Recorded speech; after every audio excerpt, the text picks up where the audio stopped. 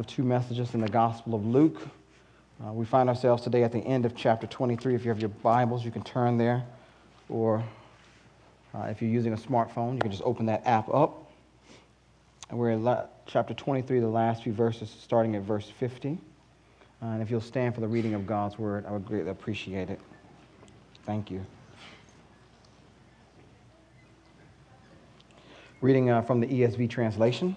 Now there was a man named Joseph from the Jewish town of Arimathea. He was a member of the council, a good and righteous man, who had not consented to their decision and action, and he was looking for the kingdom of God. This man went to Pilate and asked for the body of Jesus. Then he took it down and wrapped it in a linen shroud and laid him in a tomb cut in stone, where no one had ever yet been laid. It was the day of preparation, and the Sabbath was beginning. The women who had come with him from Galilee followed and saw the tomb and how his body was laid. Then they returned and prepared spices and ointments. On the Sabbath day, they rested according to the commandment. Brothers and sisters, this is the word of the Lord. Let us ask his blessing on our time. Heavenly Father, we come to you once again acknowledging our weakness and our inability, Lord, to serve you. I thank you for your immense grace that you showed on yesterday. And Father, I ask that you would show grace again. I know, Lord, that we have nothing to hold over you, nothing to bargain with. Simply, Lord, we reflect upon your character and your kindness and ask that you would, by your Spirit, that he would move in our hearts and speak to us, Lord. Encourage those who need encouragement, Lord. Perhaps insight for those who might need it to look at things a different way and see things from a new perspective. I pray that this time will be productive and fruitful. And I thank you for the testimony that's already gone forth about the good news through the singing of the word, Lord. And I pray, Father, that through the preaching of the word, I might join up with them as we testify about Jesus. We pray these things in his name. Amen. You may be seated. So I remember, at least for me in my mind, I don't have total recall like the 10 people in the world that they found that do, but I do vaguely remember, I think it was a sunny day because it was the last day of my freshman year of high school. And I still remember that day. And as I was preparing what was then my teenage mind for the summer, and I was thinking about what summer was going to be like, things took a turn that I did not expect. My mother showed up at the school with my younger sister to pick me up, which was extremely unusual and uncharacteristic of her because she worked on the other side of the city of Houston, which was about 45 minutes to an hour away. And she would never pick me up from school because I always rode the bus home every day, which took me about 45-minute ride to get to my house in a different section of Houston from the high school that I was at. And so on this particular day, she showed up early to get me, have me released from class at the end of the day. It was the last day we were getting out. When I got in the car as we drove off, my mother then informed me while she was there. My paternal grandfather had passed a few hours earlier. And so we headed off to the location where my dad was at and my relatives had gathered to mourn the loss of my grandfather. A few days later at least, I remember that my next memory at least was that I was in a suit and tie. I was in an old country church, small country wooden church. Perhaps some of you have been there. And I remember sitting on the pew. It was one of those long, hard wooden benches in that country church. And my dad conducted the services and did the eulogy for my grandfather. And the reason why this memory stands out to me in my mind, not only is it because of the significance of the fact that my grandfather passed away, and now that I've gotten older, I really wish that I could have had more time to get to know him because there's lots of questions I would have wanted to ask him about his life because he lived a pretty full life. But the reason why this memory stands out in my mind was because in all of the memories that I have, out of all the years that I have lived and have interacted with my father, it's the only memory I have in my entire life of ever seeing my father shed tears.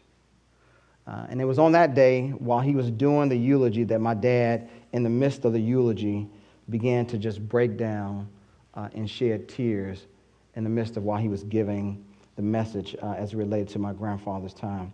Looking back now on that event as an adult, I realized why most likely my father was shedding tears at that service and in those moments. 5 years earlier in my grandfather's life, he had suffered a severe stroke, which left him without the ability to use the left side of his body. And so as a result, he had to have intensive care, which my father rendered to him over those 5 years. And in taking care of him for those years after coming from work, it was some really long nights because my dad would work all day at the IRS, and then at nights he would go and spend hours taking care of my grandfather. And then sometimes when we took vacations, if something happened to my grandfather, we would leave vacation, and my dad would have to fly back from wherever we were at to get back and take care of my grandfather, and then come back and join us. So, and throughout that time, you know how it is with parents and children, sometimes over the years, relationships can break down. Well, it was through that intensive care and them being together so much and so intimately that they had a chance to mend all those relational fences. And so as a result of that, I could understand my dad and why he was weeping, because here was a relationship that had begun to blossom. The past hurts had been dealt with, and now the person that he loved and looked up to, his father, they were starting to really grow really close together, and death interrupted that and brought that relationship to a sudden end. And I think the finality of that realization touched my dad at the very core of his being. I think in those moments he realized that there was nothing that he was going to be able to do to change the reality of the situation, and that all he was going to be able to do was simply at that service bid his father farewell. From this perspective, that is the way we live human life and experience it as humans, it seems to us from our perspective of this event that death ends human life. It's no wonder that the psalmist, when reflecting on this from this perspective, wrote these words. I believe it was David who said this. He says, "Turn, O Lord, deliver my life. Save me for the sake of your steadfast love. For in death there is no remembrance of you. In Sheol, who will give you praise?" It was a teacher of wisdom in the book of Ecclesiastes, as the author opens up and allows the teacher to share wisdom about life, and reflecting on this undeniable reality that all humans face, that the teacher of wisdom spoke and said this to the living in light of that reality. He said this: "It is better to go to a funeral than a feast, for death is the destiny of every person, and the living should take this to heart." Tragically, we were reminded of this, the truthfulness of what the teacher said so many years ago, and the events that unfolded on I-83 at the exit that I take home almost every day on Route 22. It is in light of these things that many have then adopted an attitude towards life that might be similar to the attitude that is reported by Ray Comfort in his book of what George Clooney said about life and his attitude, and others have adopted this attitude. George Clooney said this. He says, "I don't believe in heaven and hell. I don't know if I believe in God. All I know that as an individual, I won't allow this life, the only thing I know to exist, to be wasted." Do you agree with Mr. Clooney? Now, is that the way you're living your life? And before you say, well, hey, I don't necessarily agree with that, I'm not talking about your theology from your intellectual standpoint. I'm not talking about that theology that you have, that you voice to others because that's what's acceptable. I'm talking about your practical theology. I'm talking about the theology that you live on every day, what you really believe and what you live out. Is that how you live your life? Well, to some degree, I will admit that I do agree with Mr. Clooney. I agree the fact that life should not be wasted by anyone.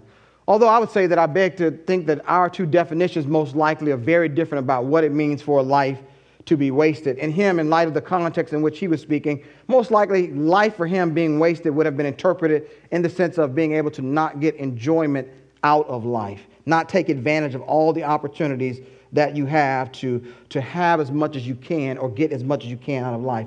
Whereas I'm not thinking along those lines, wasted for me. I'm thinking more in terms of what John Piper was referring to in his book, Don't Waste Your Life. So the question then becomes for us, which view is correct? Well, the definition of wasted will be determined by whether or not death is the absolute end for humans. So is death the absolute end? Well, the Population Reference Bureau, who has done work in trying to estimate about how many people have lived on planet Earth, and it seems like, I think here in October recently, that we reached the 7 billion mark. If you take that population into account, they have estimated that if they look at all of history and take an evolutionary standpoint view about things, that probably around 107 billion people have lived on planet Earth. And so if we minus the current living population from those deceased, that seems like that then there have been 100 billion people who died. And so when you look at that evidence, it would seem like, well, hey, look, the evidence is pretty conclusive. There's one side to this story. All the evidence is laying on that side. End of story. We know how to define it. Or is it? Is there more to the story that needs to be taken into account than simply the deaths of 100 billion people? Well, today we find that answer in Luke's narrative as he recounts for us the events that surround the life, the death of Jesus Christ. Remember the text last week we covered from Pastor Mike's message, the death of Jesus. It was around 3 p.m. on a Friday when Jesus expired. That is, his life was given up. He died very quickly for one who was crucified. And knowing that the Sabbath was approaching quickly, we're introduced to another figure, an unexpected man who pops up into the scene, because we remember it was the Jewish leaders, that religious ruling class that had pressed for Jesus' execution. But we find out that not everyone who was a part of the council believes that Jesus could be executed. One such person we find in the text, his name is Joseph. He is a Jewish man and he's part of the religious council. And he uses his political influence, his connections, his wealth to be able to have audience with Pilate so that he can have Jesus' body released into his custody. And the text tells us why this is happening, because unlike of the majority of other council members, he stood in the minority. That is, that he did not consent to the decision to have Jesus executed. He didn't agree with the rest. He did not believe that Jesus should be executed. He had respect for Jesus. He was a closet follower of Jesus. We find from the text, after he had removed the swollen, disfigured, lifeless body of Jesus from the cross, that there is another council member, not in this text, but in John's gospel, he lets us know that there was another part of that minority party, Nicodemus. You remember him from John chapter 3. He had went to talk to Jesus by night. Well, he's also there, and he ends up bringing spices to help Joseph, his fellow council member, to prepare Jesus' body for burial. Now, they're working in a limited time frame because Sabbath is pressing in on them. Jesus has died late in the afternoon. They have a very small window in which to work, and so they must do the job quickly. Most likely, as soon as Jesus expired, Joseph went directly to Pilate, and because of his position in society, he was able to have audience with Pilate, and he uses that to get Jesus' body. And we find out that the women who had followed Jesus down from Galilee, who had watched these horrific events and stood out faithfully by the cross, see what's happening, what Joseph and Nicodemus are doing, and they follow them to the tomb where Jesus' body is prepared, it's washed, it's anointed with spices, it's wrapped up, and it's placed in a new tomb, one that is cut out of rock. Now, normally this was unusual because normally when a person had been crucified, because you brought shame to your family, most times victims of crucifixion were just simply taken from the cross and thrown into a large pit of bodies with all the other crucified victims who have been executed that way. But here, Jesus receives a noble burial, a king's burial, as he is put in a tomb that's hewn out by rock. Now, what's interesting about that is that he was not putting shame to his family because he wasn't buried in his family tomb, but Joseph had intervened to bring nobility to Jesus in his death. The women have followed, they have watched because they realize the process has been hurried, and the women who love Jesus do like women today. They want to make sure that all the details are taken care of. Sometimes we as men miss those details, but the women, they don't miss them. And so they know the process. They see what the men are trying to do. And to ensure the process, they realize it's been hurried. The process needs to be finished. They don't have time to do it today. So they go home back to where they've been residing in Jerusalem because they've come down from Galilee. And they say, hey, listen, let's get together everything ready so that on Sunday we can go and prepare his body. Now, someone might ask, why didn't they go then on Saturday evening since Sabbath would have ended at sundown on Saturday? Well, because they didn't have modern lights. It would have been dark. And unfortunately, they wouldn't have had some street lamps to help them get there. So it was most likely best for them. Darkness would have prevented them to go on Sunday morning when the sun started to shine. We find out in the text that every one of the texts Luke wants us to know is a faithful Jew. The women are faithful Jews. How do we know that? Because in obedience to God's command found in Deuteronomy, they rest on the Sabbath.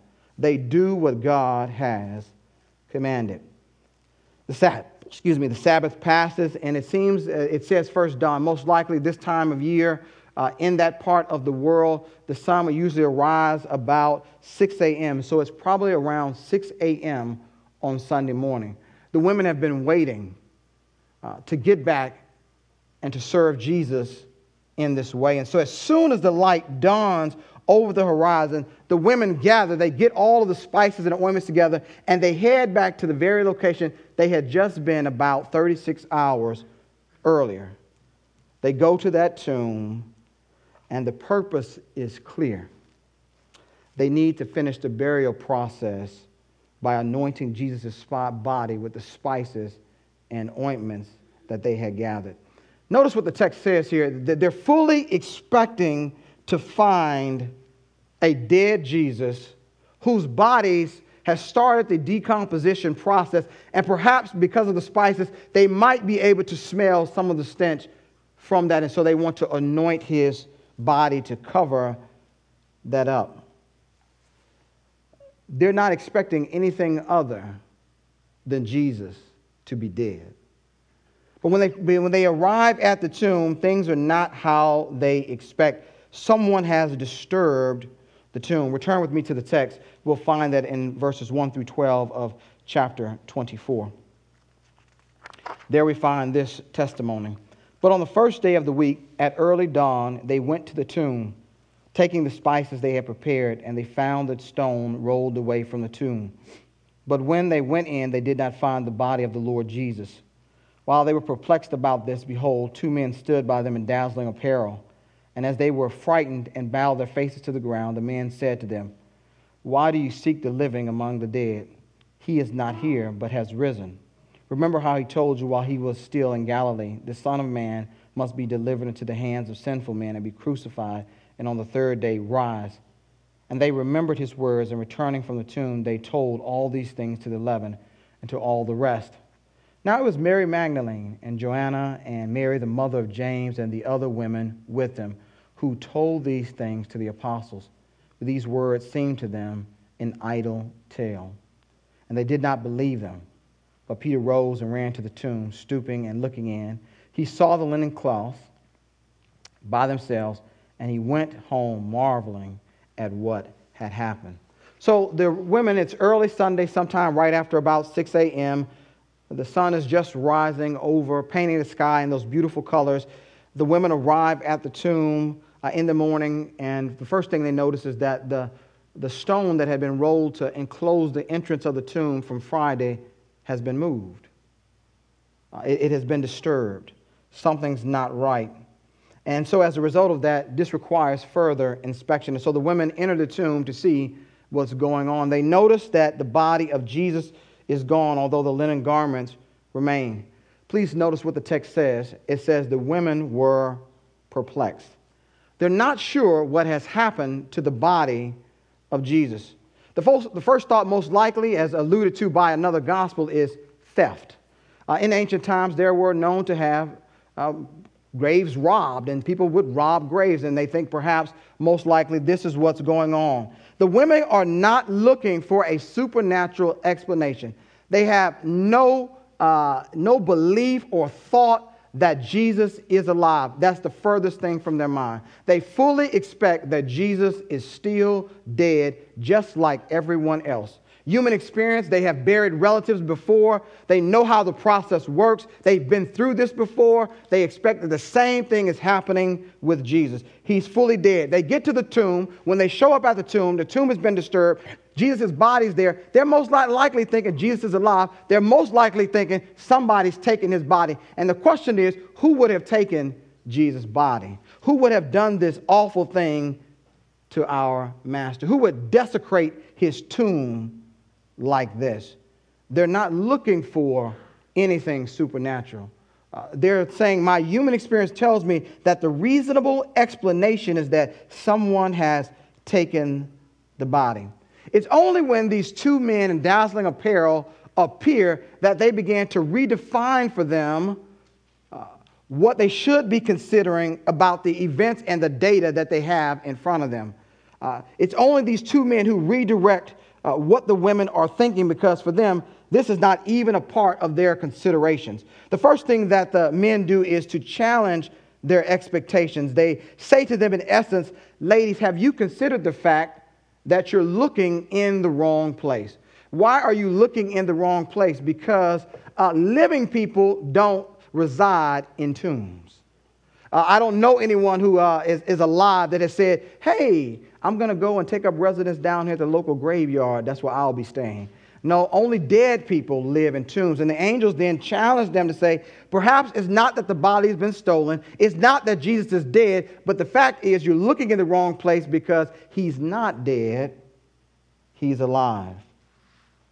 He's neither been stolen nor dead. Jesus lives. They receive good news from the tomb. Then the second thing the angels do is say, let me remind you of what Jesus taught you when you were in Galilee. I know you've forgotten it. I know you didn't think much of it. You didn't understand what he was talking about when he told you this sequence of events. And he laid this out on more than one occasion, but you didn't believe him because you had never experienced or seen anything like this before. And so for you, you probably thought Jesus was speaking metaphorically when he talked about rising from the dead. Who knew what that meant? We had never seen anything like that. So who could believe in something like that? He's just probably using another one of those metaphors that teachers like to use. And so the women are thinking like that. And they say, but think back to what Jesus told you. He told you how the events would unfold. And they then remind them of that. And it's that then at that moment when the angels remind them of what Jesus taught that the light dawns and they realize what the data actually means. That what they're dealing with is not a dead Jesus, but a living Jesus. And what do the women do? Well, what anyone should do when they receive good news. They go and tell someone else.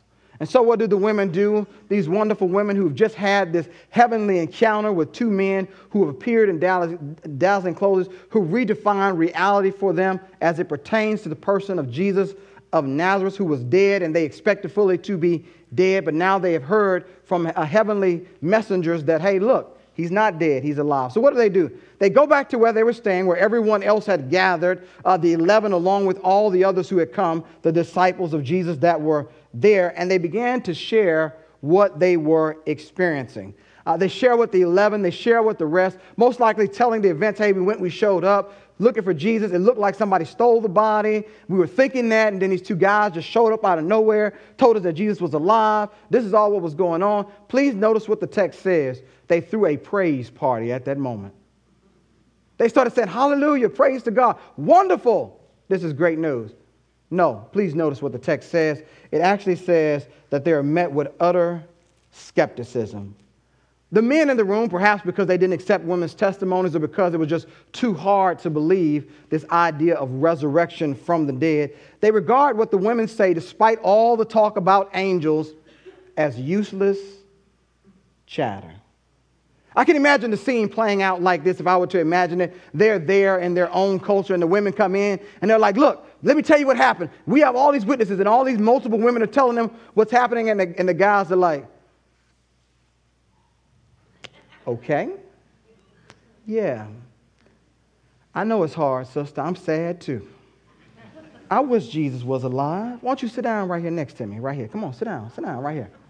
Let's weep together. Come on, let's weep together. I know it's hard. We all want Jesus to be alive again. He's dead. Let it go. Let it go. Just come on, relax yourself. I know that the grief is getting to you. Y'all are over. You got worked up. Calm down.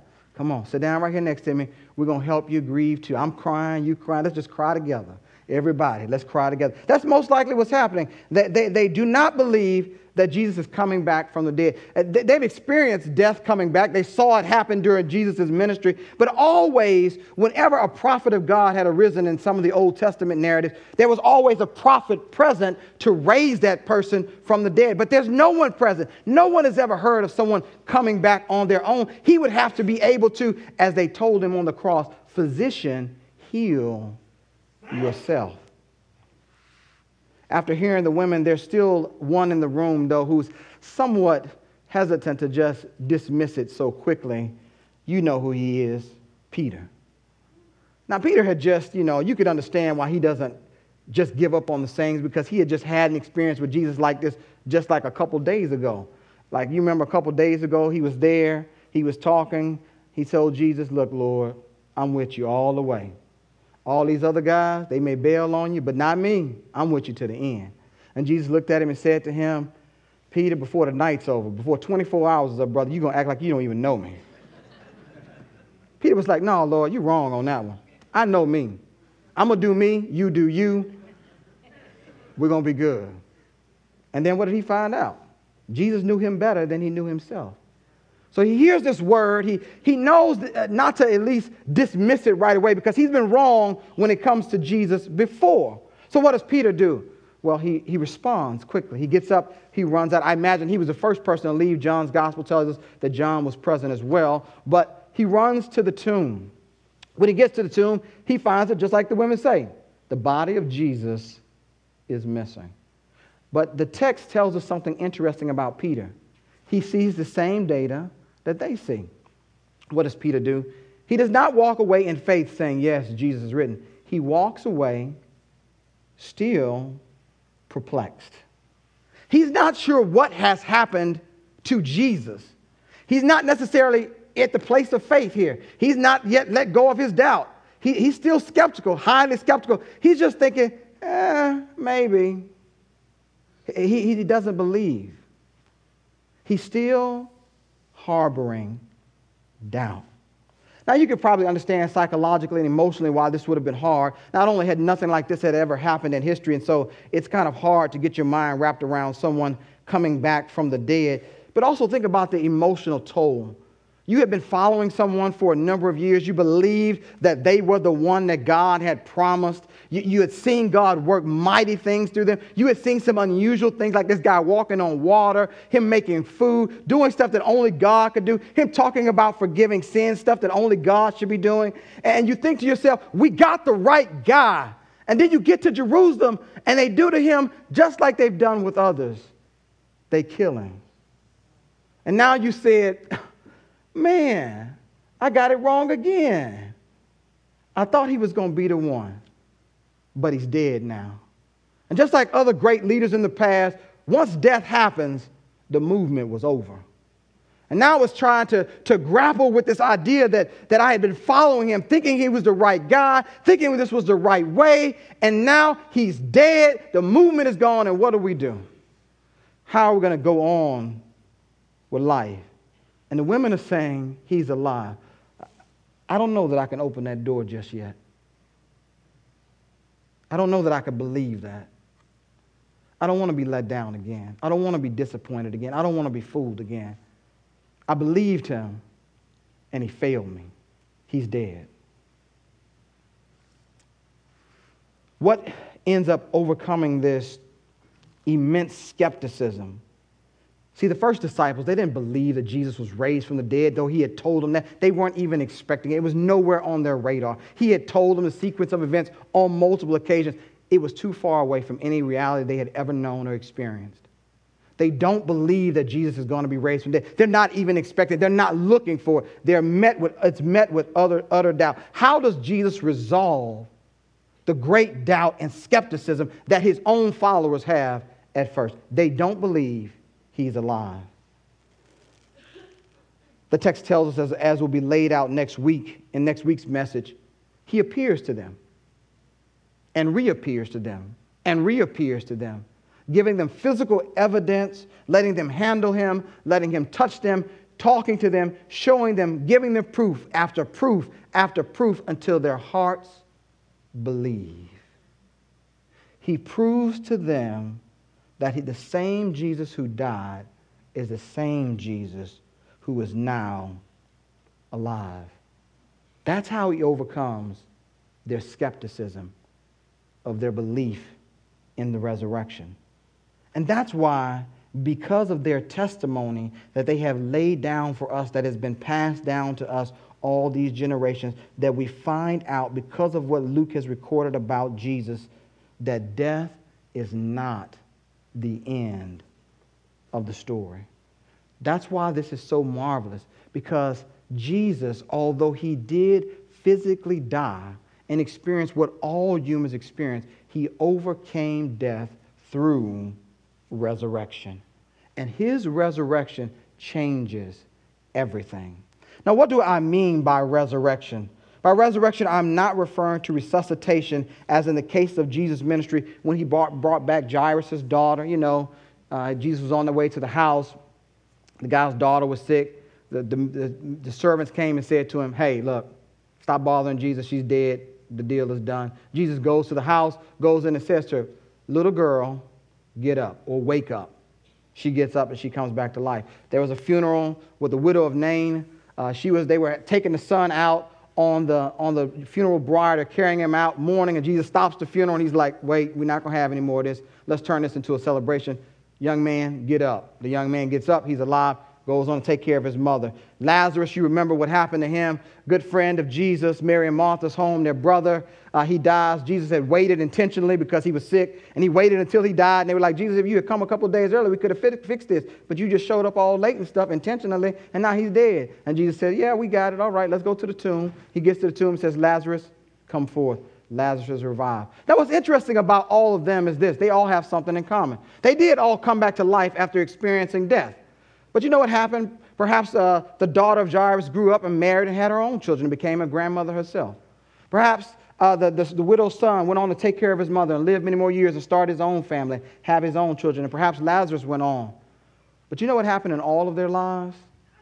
They died again. Not so with Jesus. In his resurrection, his body was transformed.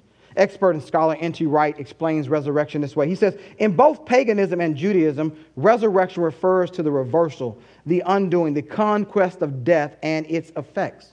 Resurrection, in other words, means being given back one's body, or perhaps God creating a new similar body sometime after death.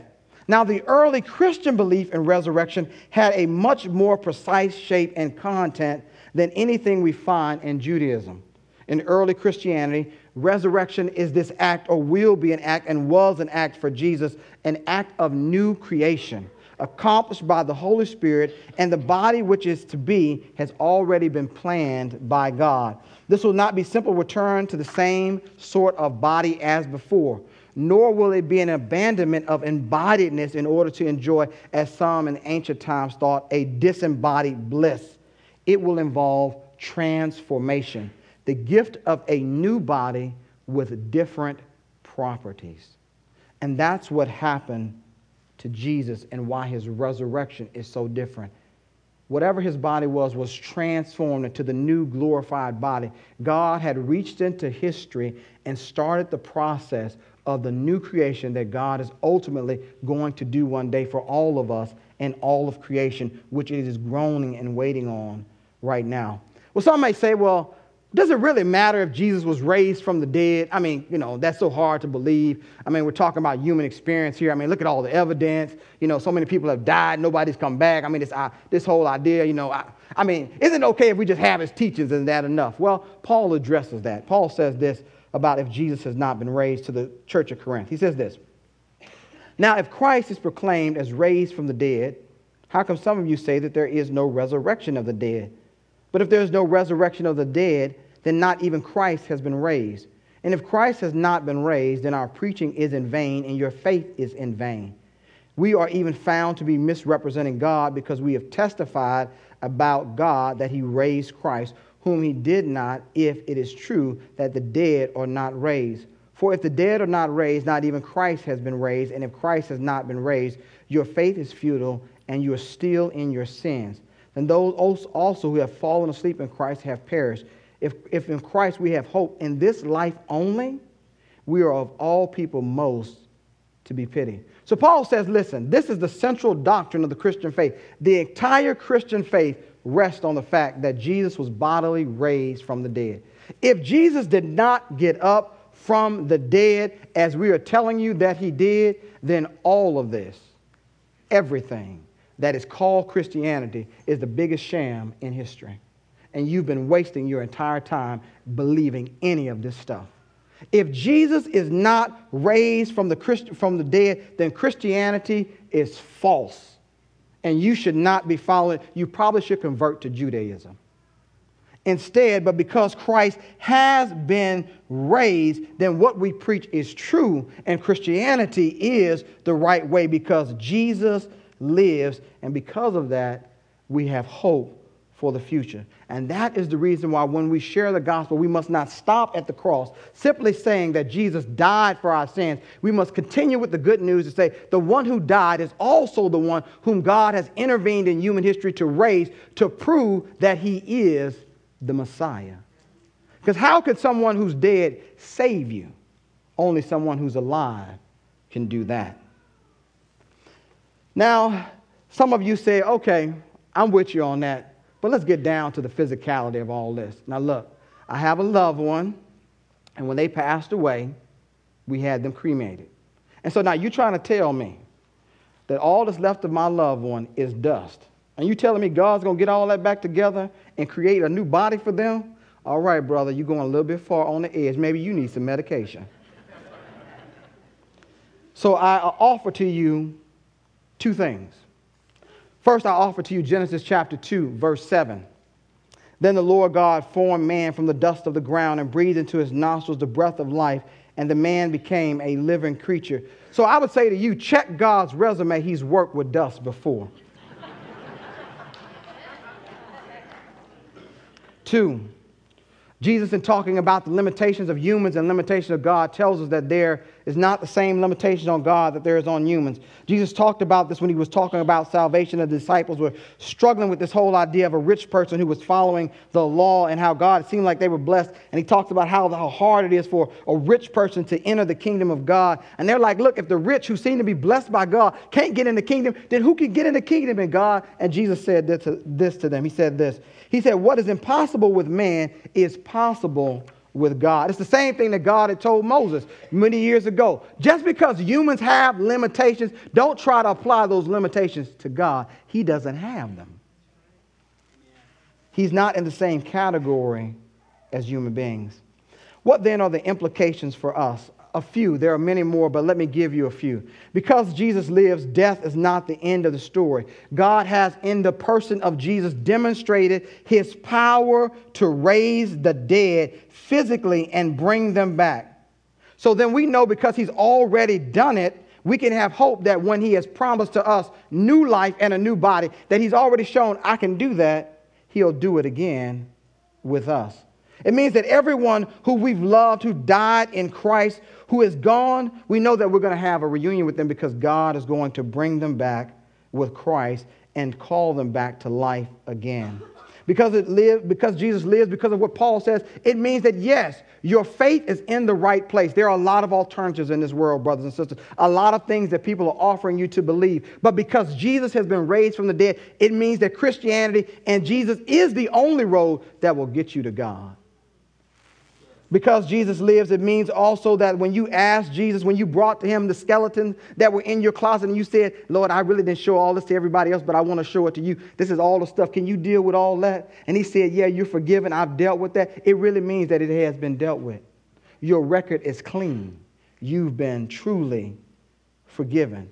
Because Jesus lives, it means that unlike others who have made the claim of Messiah, he actually is the Messiah. Why? Because others died.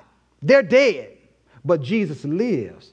And so it shows and proves that God has chosen him as the Messiah. And that's why we can boldly proclaim this good news to others. Because Jesus lives, the way I choose to live now really does matter for the future. As the New Testament lays out, it says we're no longer to live to please ourselves, but now we're to live to please him who died and was raised for us. We're to live just like he lived. And how did he live his life? He lived his life simply to do the will of God. Because Jesus lived, he redefines what it means to have a wasted life. Because his body, he was bodily resurrected from the dead, it means that the body that you have matters, and what you do with it matters in the service of God. N.T. Wright notes it this way when he says, the point of the resurrection is that the present bodily life is not valueless because it will die. What you do with your body in the present matters because God has a great future for it in store. What you do in the present, whether that's painting, preaching, singing, sewing, praying, teaching, building hospitals, digging wells, campaigning for justice, writing poetry, caring for the needy, loving your neighbor as yourself, will last into God's future.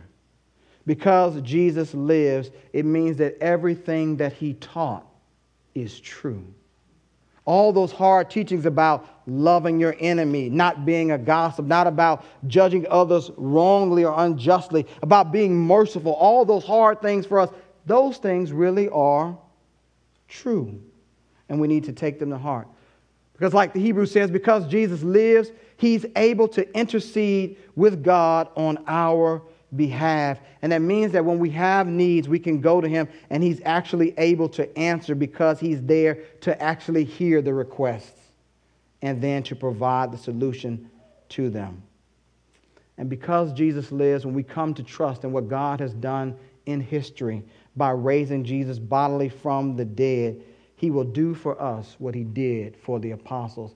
And that is, not only will he change our circumstances, he will change our lives as well. Consider the testimony of the life of Peter, what he was like before Jesus was raised, and the radical change in his life of what he was like after he encountered the resurrected Christ.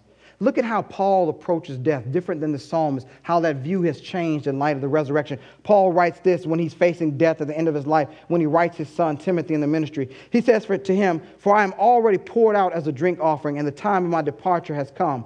I have fought the good fight. I have finished the race. I have kept the faith. Henceforth, there is laid up for me a crown of righteousness, which the Lord, the righteous judge, will award to me on that day, and not only to me, but also to all who love his appearing."